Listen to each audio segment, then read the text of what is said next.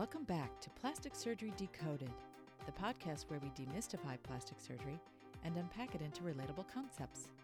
I'm your host, Dr. Regina Newham. In Season 1, we explored many cosmetic procedures, injectables, and skincare. Then in Season 2, we discussed reconstructive plastic surgery, including a few episodes on hand surgery. If you're interested in hearing about any of those topics, please scroll back through the past episodes to find what intrigues you. And now, in this third season, we are tackling general questions which people have about plastic surgery. So today, in this relatively brief episode, I'll give you a brief but interesting history of plastic surgery, the origins of which may be a bit surprising. And we'll talk a little bit about what it takes to become a plastic surgeon. Remember that this podcast reflects my experience and my opinion. It is not intended to give formal medical advice, but instead you can use it to gain insight, even if you're just curious. So settle in for a listen and enjoy. Well, if you were able to listen to the first episode of this podcast, you may recall that the reason this medical domain is called plastic surgery is not because any plastic is involved in procedures, although certainly you can make an argument that silastic implants could sort of fall in that category. But no, here the word plastic is taken from the Greek language, where plastikos loosely means modifying or changing the shape of something. And plastic surgery started out as a predominantly reconstructive field.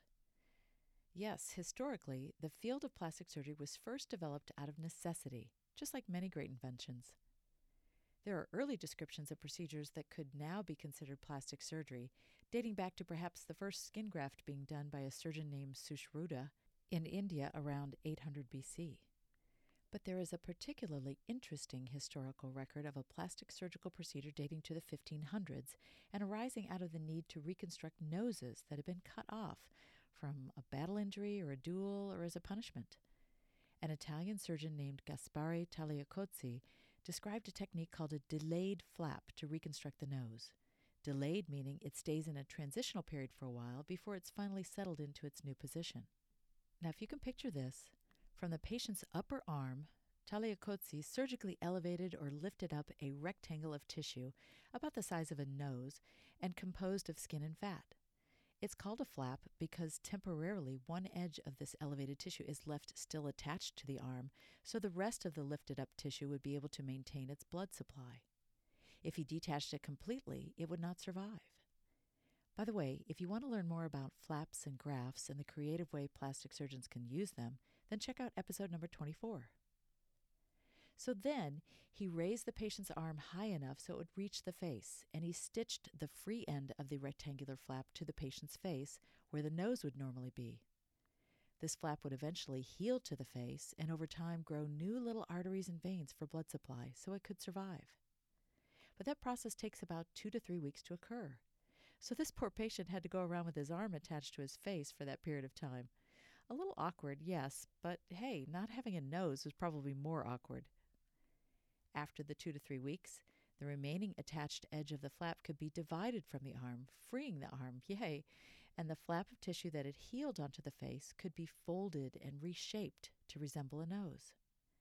It wasn't the prettiest nose, and today we certainly have better options for nasal reconstruction, such as using tissue from a closer area like the forehead, but it was a start.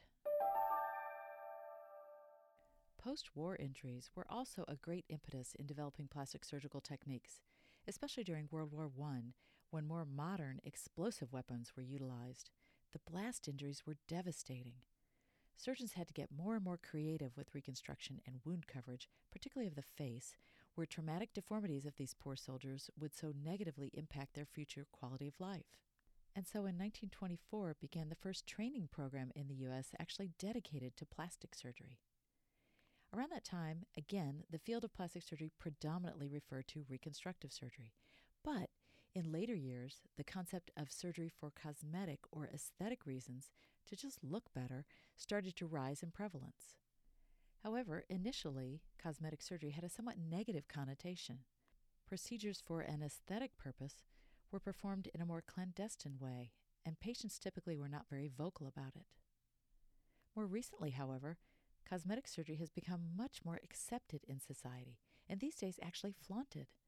Think of all the TV shows and videos and social media posts centered on cosmetic surgery that have popped up over recent years, and even podcasts. Over time, the realm of plastic surgery has grown to incorporate many subcategories, some of which may surprise you. There are just so many areas of focus now that some plastic surgeons will go on to subspecialize in a particular area after their initial training. As you may surmise just from scrolling back through the variety of past episodes of Plastic Surgery Decoded, the big umbrella of plastic surgery can include cosmetic or aesthetic surgery, craniofacial surgery, breast reconstruction after cancer, burn reconstruction, skin cancer surgery, wound coverage, hand and microsurgery, and even body reshaping after massive weight loss. The list goes on. Broad is the canvas that a plastic surgeon paints. Well, with all the variety of procedures a plastic surgeon can perform, have you ever wondered what it takes to be a plastic surgeon? Lots of study and dedication, for sure. But isn't that what you want from your surgeon? It's a little more comforting to know that the person you are trusting with your surgical procedure has dedicated a significant portion of their life to be able to provide this service for you and to do it well. For me, as an example, after high school, I went to college for 4 years, then medical school for 4 years. After that, I did a general surgery residency for 4 years and a plastic surgery residency for 2 more years. Then an additional hand and microsurgery fellowship for yet another year. Then I thought I'd better get a job.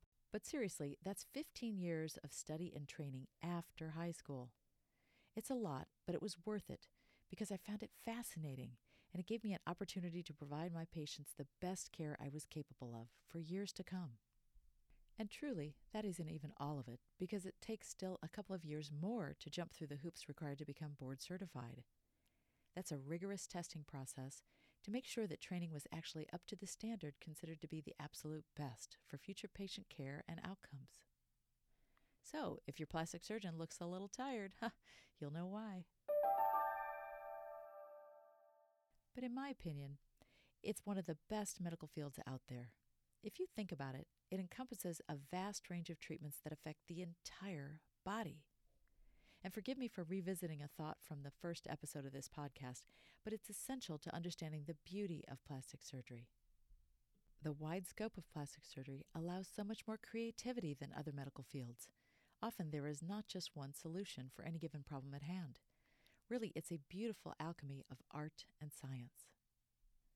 Personally, I can attest that much of the enjoyment of being a plastic surgeon has always been molding a creative solution tailored to each individual patient's needs.